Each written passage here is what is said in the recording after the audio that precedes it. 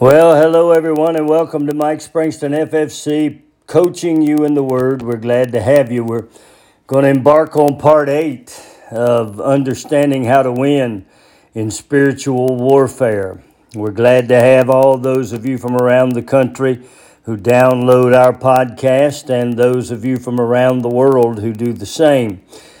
We would love for you to contact us at springston56@gmail.com, mikespringstonministries.com, ffcma.org, or you can message us through our Family Fellowship Chapel Facebook. Well, let's have a word of prayer and get into the Word of God. Father, we thank you for the Word. We pray that you would open our eyes that we could see, our ears that we could hear, and our heart that we can understand what the Word of God is saying to us. And then that you would allow us to apply it to our lives so that we can be changed into the image of your dear Son. We yield ourselves, surrender ourselves, and sanctify ourselves, Father, today to the ministry of the Word of God. I pray that the Holy Spirit will speak and use me to minister the Word from Jesus Christ, our Lord and our God, who is in the throne room of God today, prepared to minister. We thank you for it all in the name of our Lord and our God, Jesus Christ. Amen and amen. Well, let's begin today understanding how to win in spiritual warfare by looking into our foundation scripture from 2 Corinthians chapter 12, verse 3 through 8. For though we walk in the flesh, we do not war after the flesh. For the weapons of our warfare are not carnal, but mighty through God to the pulling down of strongholds, casting down imaginations and every high thing that exalteth itself against the knowledge of God, and bringing into captivity every thought to the obedience of Christ, and having in a readiness to revenge all disobedience when your obedience is fulfilled. Do you look on the things after the outward appearance? If any man trust to himself that he is Christ, let him of himself think again that as he is Christ, even so are we Christ. For though I should boast somewhat more of our authority, which the Lord hath given us for edification and not for your destruction, I should not be ashamed. Now today I want to begin this with two scriptures that Paul wrote to Timothy in 2 Timothy chapter 2 to begin this session. The first one is in 2 Timothy 2:4. He said, No man that warreth entangleth himself with the affairs of this life, that he may please him who hath chosen him to be a soldier. The second is from 2 Timothy chapter 2, verse 14 and 15. Of these things put them in remembrance, charging them before the Lord that they strive not about words to no profit, but to the subverting of the hearers. Study to show thyself approved unto God, a workman that needeth not to be ashamed, rightly dividing the word of truth. I woke up this morning early in prayer, and the concept of words was coming through my spirit. And as I began to look into that, it dawned on me that we live in a world full of words, but a world that has very little of the demonstration of the Spirit of God. Preaching has become a business of the wordsmith, someone who can yarn a story, but no demonstration of the Word of God. Paul said, don't entangle yourself with the affairs of this life. Then he said, strive not about words to no profit. Study to show thyself approved. Often we become so focused on the affairs of this life and the battles that seem to encompass us that we lose sight of the one who has chosen us to be a soldier. Paul, beginning in chapter 2 of 2 Timothy, he began it with such an important statement. He said, Thou therefore, my son, be strong in the grace that is in Christ Jesus. He's telling Timothy to be empowered and to be at rest in the character of Jesus Christ. You remember Jesus Christ, the description John gave about him in John chapter 1, that he was eternal, he was personal, he was creator, he was life, he was light, he was illumination. He was salvation. He was glory. He was grace, and He was truth. I wrote about those in my book, I Surrender, and I'd love to have you have it. But he's telling Timothy that there is an empowerment and a rest in Jesus Christ, and that he can execute from his personality the 4 phases of grace. Now, you remember them. Their favor influenced the way God does things in the open heaven of judgment, whereby the promises of God that are in Jesus Christ, our high priest, Lord and God, are revealed and released. Now watch this. When the term Christ is used here, Paul is referring to him as the victoriously anointed one who died, was buried, and buried the flesh, then went to hell, rose from the dead with a new body, new garments, and the keys of death and hell. In him is all of the grace required for any believer to keep himself in the condition and position of being a victor in the battle with the affairs of this life. So our victory is in him, as he provides the grace that releases strength. Remember, he told Paul in 2 Corinthians chapter 12, "For my grace is sufficient, for when I am strong, when you are weak, I am strong." Or he provides the grace of the promises of God. All of these things, these gracelets, come out of the character of Jesus Christ. Grace is not a standalone word. It is who Jesus is.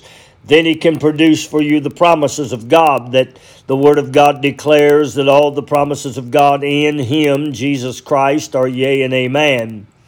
Realizing this now, you no longer have to toil with the affairs of this life from a fleshly perspective. You overcome the affairs of this life by your ability to identify with him. Now, God has given us 5 names: Jesus Christ, the high priest, the Lord, and our man in the Godhead. And he has given us 10 character traits, of which I've already expressed to you, that we can look to find our victory and to identify with, so that our soul can be crucified and buried, and that we can come into an identity with him in one or more of those names or character traits. In order for any believer to live the alive life in which Christ's resurrection has provided, they must identify in the victory of anointing that is available from the resurrection for your personal ability to win and live a victorious life. To do that, you're going to have to study the Word of God and work out your own salvation with fear and trembling. And this is your spiritual life at stake, friends. It is your ability to bring your flesh under the control of a soul that has been transformed from selfishness, you remember the works of the flesh, to a soul that operates in the character of Jesus Christ, his names of high priest, Lord, and God, and then into the character traits of him being eternal, personal, creator, light, life, illumination, salvation, glory, grace, and truth. Victory, of course, is not an easy thing. It's always found in the detail. It doesn't matter whether you're trying to find a victory in sports or in life or in spiritual matters. The answers are always in the details. Those that live on the voice of others or the instruction of others are those who will make the attempt to live life by those voices. And unfortunately, in most cases, those voices are all half-truths. They are living on another's personal revelation, and that revelation being given to someone else for their specific needs. If you're going to understand how to win in spiritual warfare, you're going to have to understand how to get into the details of the Spirit of God, of God's Word, live under the direction of the Holy Spirit, and be led, guided, reproved when necessary, and given what to say whenever having something to say is required. You're going to have to find the answers in Revelation for you specifically. When we understand that our Lord and our God is personal to us, He wants to deal directly with you and instruct you directly, to give you the meeting of your need directly. He wants to show you things to come. Now, I'm not talking about things that preachers say all the time, God's about to. I'm telling you what the Word of God says. Not what I say. Read John 14, 15, 16, and 17, and you're going to see some things in there that are going to reveal the plan of God for you. And you're going to hear Him say to the disciples, I can't tell it all to you now because you're not ready for it. But there's going to come a means whereby you can be ready. You're going to have to find revelation. You're going to have to locate it on your own. You cannot live off of someone else's revelation. Now, for years, preachers would say, you can't get saved and go to heaven because your mama, daddy, or whoever, grandma, grandpa, uncle, aunt, uncle, whatever happened in your house, they were saved and they're going. Well, that salvation has nothing to do with you. It is a salvation that is individual. Well, my friend, if salvation is individual, then your ability to win in spiritual warfare is every ounce as individual. You're going to have to come into your revelation of truth. How are you going to get it? Well, you're going to not entangle yourselves with the affairs of this life. You're going to study to show yourself approved, a workman that needeth not be ashamed. This is a personal thing. It is not someone else's revelation that makes the difference. Now, that revelation can do some things for you, as we will speak about in just a few minutes. But the revelation of Kenneth Copeland or Kenneth Hagin or Oral Roberts or A.A. Allen or any of the great men that brought revelation into the sphere of Christianity, particularly in this country, those revelations must be fleshed out by you as you work out your salvation with fear and trembling. If we do, we will understand that our Lord and our God is personal. His idea is to deal with you directly. Paul said it. He said the mystery hidden from the foundation of the world is Christ in someone else? No. He said Christ in you, the hope of glory. He wants to instruct you. He wants to deal specifically with your needs, giving you dynamic revelation. He wants to show you things to come, not because I'm saying it, but because that's what Jesus taught. If we live off others' revelation, guess who reaps the reward of that revelation? Well, suffice it to say, it would not be you who is hearing another's revelation. Now you would say, what? Well, their revelation is a personal revelation that was meant to be theirs, friend, not yours. Now, someone would say to me, well, now, wait a minute, Pastor. The Word says faith cometh by hearing. Well, you're absolutely correct. It most certainly does. But did you read the rest of it? And hearing by the Word of God. Hearing by the channel or act of the Word of God. What am I saying? The Holy Spirit was given and provided by our man in the Godhead for each and every person to be able to receive communication directly from the throne of God. Directly from the throne of God. As a matter of fact, grace and mercy, according to Hebrews chapter 4, are produced this way.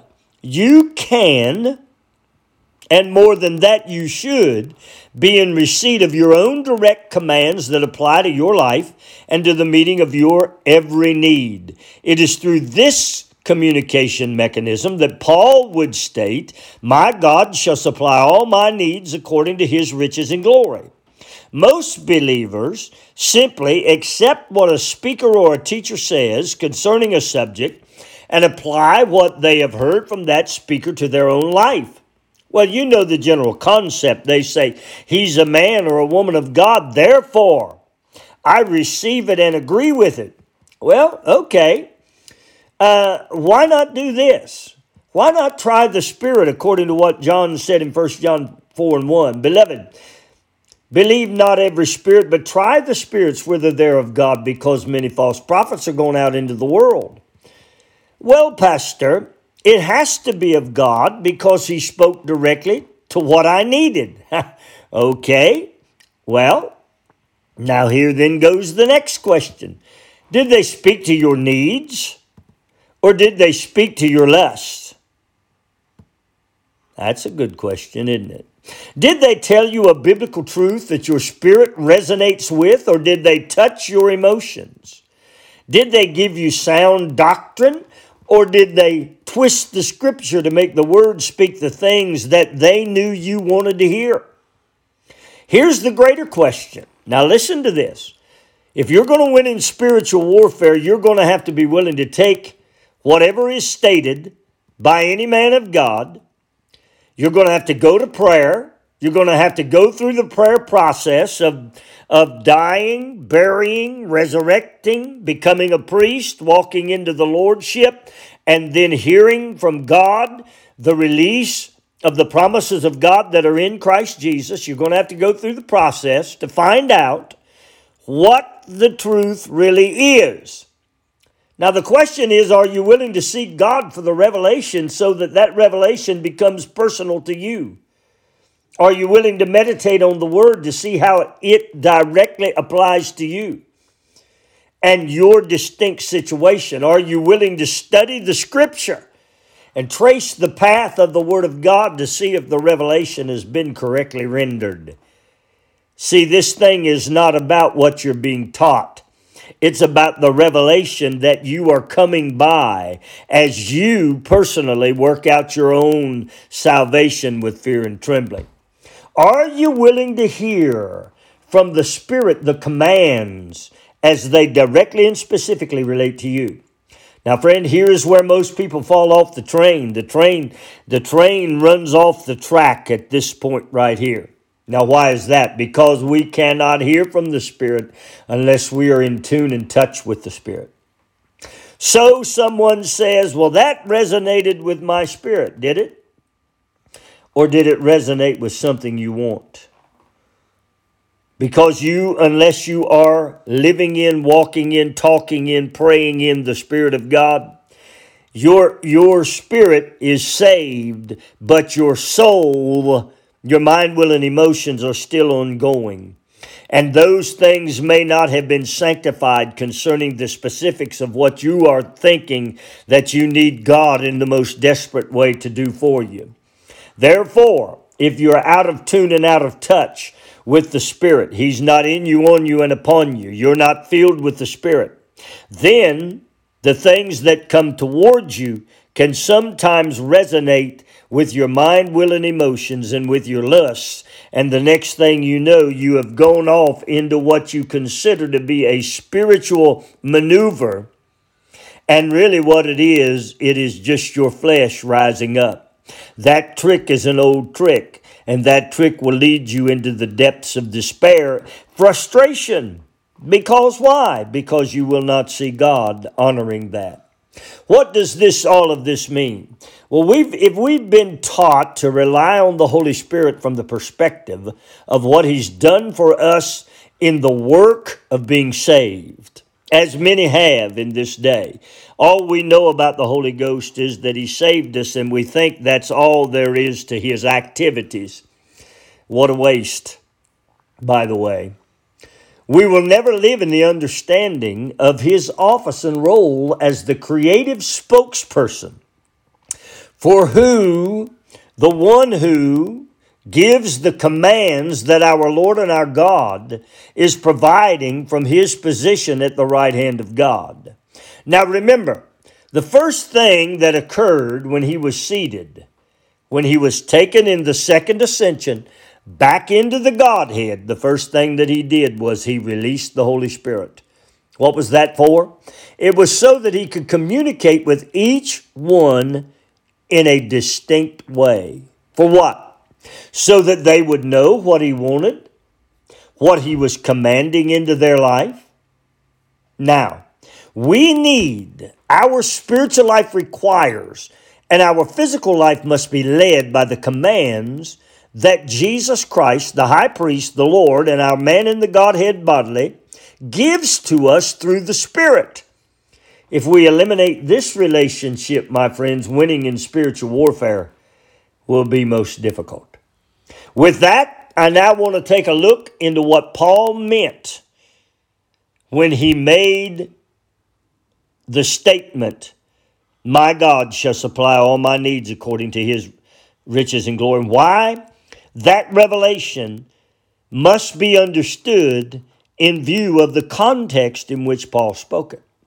Now, I want to preface this by saying the revelation can be a revelation to whoever the revelation is given. But the context whereby Paul spoke it, well, that's pretty important that we understand. My desire, as I share this series, this complete series, is that people learn how to win in the battle for spiritual superiority. In order to do that, we must be clear in our understanding of what the Word says and what it means when it is read. We must understand what the Spirit is saying and what He is commanding when He is speaking. Our teaching and preaching world tends to make statements that include Scripture as if the Scripture had no context to which it was related. Therefore, people begin to quote the Scripture as if it had what I call stand-alone value. This seems as though it would have no problem, but in reality is quite the contrary. No Scripture will stand alone without being appropriately related to the Scripture that precedes it and that follows it. I've heard people quote Scripture and apply it to almost everything. The outcome, more often than not, is frustration. People wane away from a God that they suppose is not true to His own Word. In that regard, our disorganized method of teaching and preaching has served to be a disservice to the people of God. Now again, my goal is victory over the battle with the attack of the flesh and the attack from the demonic. So in order to give you the best instruction possible, I'll refer our teaching to the man who was the greatest writer, teacher, and demonstrator of his day even until today. Shortly, we're going to hear from Brother Paul. Brother Paul has a revelation that we need to understand. It's not my revelation. It becomes my understanding. It's not my word. It's Paul's word. I got the understanding. I received the understanding as I meditate, pray on it, think on it, as I seek His word and follow the path and journey with Paul. Now, as I closed the session last time on this topic, I made a comment that is regularly made by those who choose to follow along with the messaging of people who construct the Word of God in ways that agree with the methods, doctrines, or beliefs of which they espouse. The listener will not know what is being taught if they simply listen with an ear of open approval. This here says, surely he's a called man of God, and he or she wouldn't lead us into a teaching or doctrine that would not be in perfect accord with the Word of God. So, what do? Well, those that hear, begin to quote the Word as if it's an absolute. They've identified with it, and it becomes their reality. They throw their complete support, meaning attendance, giving, assessments, tithes, work, and all their future growth upon the acceptance of that message. They give no time studying the Word, meditating in the Word, or questioning the doctrine or the message. They place no emphasis on looking into the life of the speaker. Now, what good would this do? Well, it would tell you from what perspective the life of the speaker is devising his or her interpretation of the Word. What's that mean? If a preacher is living the lavish lifestyle of a Hollywood star, is constantly invoking tithing and giving in his or her ministry, it becomes quite clear why this message is being preached. Someone would say, but they infer that we will get if we give and that God is all in it. Yes, they do. But what is not stated is that for you to amass the wealth of which he or she waves before your face and gives the credit to God, Now watch this. You must also amass a group of men, women, boys, and girls to give their means to you. So the process is to tell people they will get rich and get them in mass to send their money to you. Now, unless they have the skills to assemble a ministry of the same sort, communicate the messaging as effectively as the prosperity preacher, they have only one supplier. I would say that he is not a slack supplier. God is good.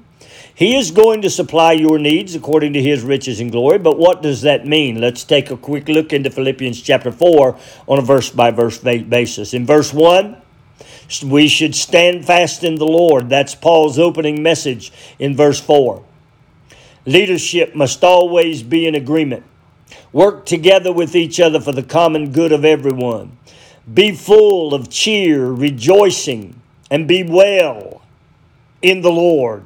Be well off in the Lord. Be full of cheer and rejoicing, and be well off in the Lord. Be appropriate and be patient in his lordship. Don't be anxious for anything. Have no care and take no thought of concern. Pray about everything. Make your petitions known. Be thankful and live in gratitude. Tell the Lord what your requests are. This posture brings peace, and it will keep your soul paying attention to the correct purpose. Now, what is that purpose? Paul has used three names to identify the purpose. He has referred to him as Lord. And then here he refers to him as Jesus Christ. This is all in Philippians chapter 4. I believe I'm on verse 8. Now with this instruction of a cleared and directed purpose of the mind, will, and emotion, in other words, the soul, Paul tells us what it is that we should be thinking on. He said, think on truth, and these are the apparent truths. These are the truths that are coming through the Word of God, through the Spirit. Think on honest things. These are honorable things. Think on just things. These are acts of character that are equitable. Think on pure things, clean, innocent, modest, and perfect. Think on lovely things, friendly towards and acceptable things. Think on things that are of a good report, well spoken of and reputable. If these things bring virtue, which means excellence, that arises in your soul when you think of them, if these things bring a rise of praise because they're commendable, then you need to continue to think on these things. Now, what happens if you don't think on these things? Then we're thinking and spending time on the wrong things. Now watch, because we're leading up to Paul's, my God shall supply. Everything, friend, begins with a thought. All actions and deeds completed began because the person had a thought. What was that thought? It was a thought of personal satisfaction, ambition, desires, or goals. These thoughts can influence our lives for the better, or they can influence our lives for the worse, depending on what we have attached our thought to. For instance, the sinner attaches his thought to the message of freedom provided by Jesus Christ. He identifies with that satisfaction of his asking for forgiveness. His prayer satisfies the process of being forgiven, so he prays and receives the forgiveness he seeks. This is the change that comes from correctly processing and applying the soul to the meeting of our need for a Savior. We're satisfied with the result. On the other side of the coin, there is the drug addict, who, for whatever the circumstances, found no satisfaction in anything and turned to drugs. The outcome was limited satisfaction to the state of euphoria. Having found a mechanism of relief, they are in fact satisfied. Their body seems satisfied, but this is a limited opportunity and requires additional applications, often more frequent applications, in order to obtain the satisfaction for which they speak. Now, both parties began with a thought life.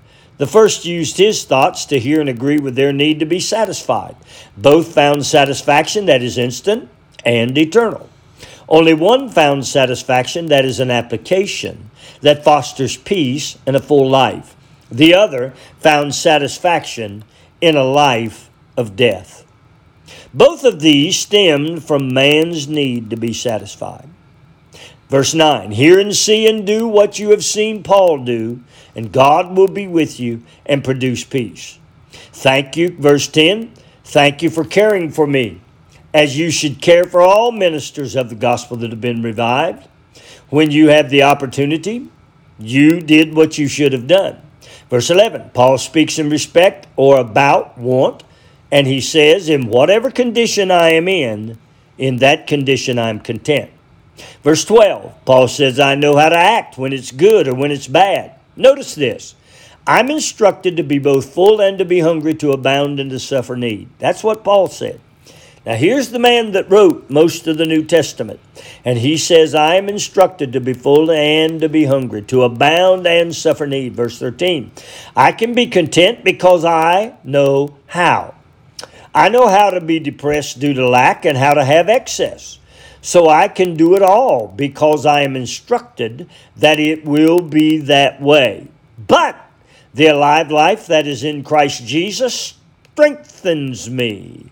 I have the spirit of life that is in Christ to focus my thought life upon. I'm not relegated to what I see, hear, or feel. I'm not relegated to the things that my body craves. I'm relegated to the stirring of my mind, will, and emotions with Christ Jesus my Lord. And then being able to find virtue and praise in those things. Now I'm going to stop right there, but we're going through Philippians chapter 4.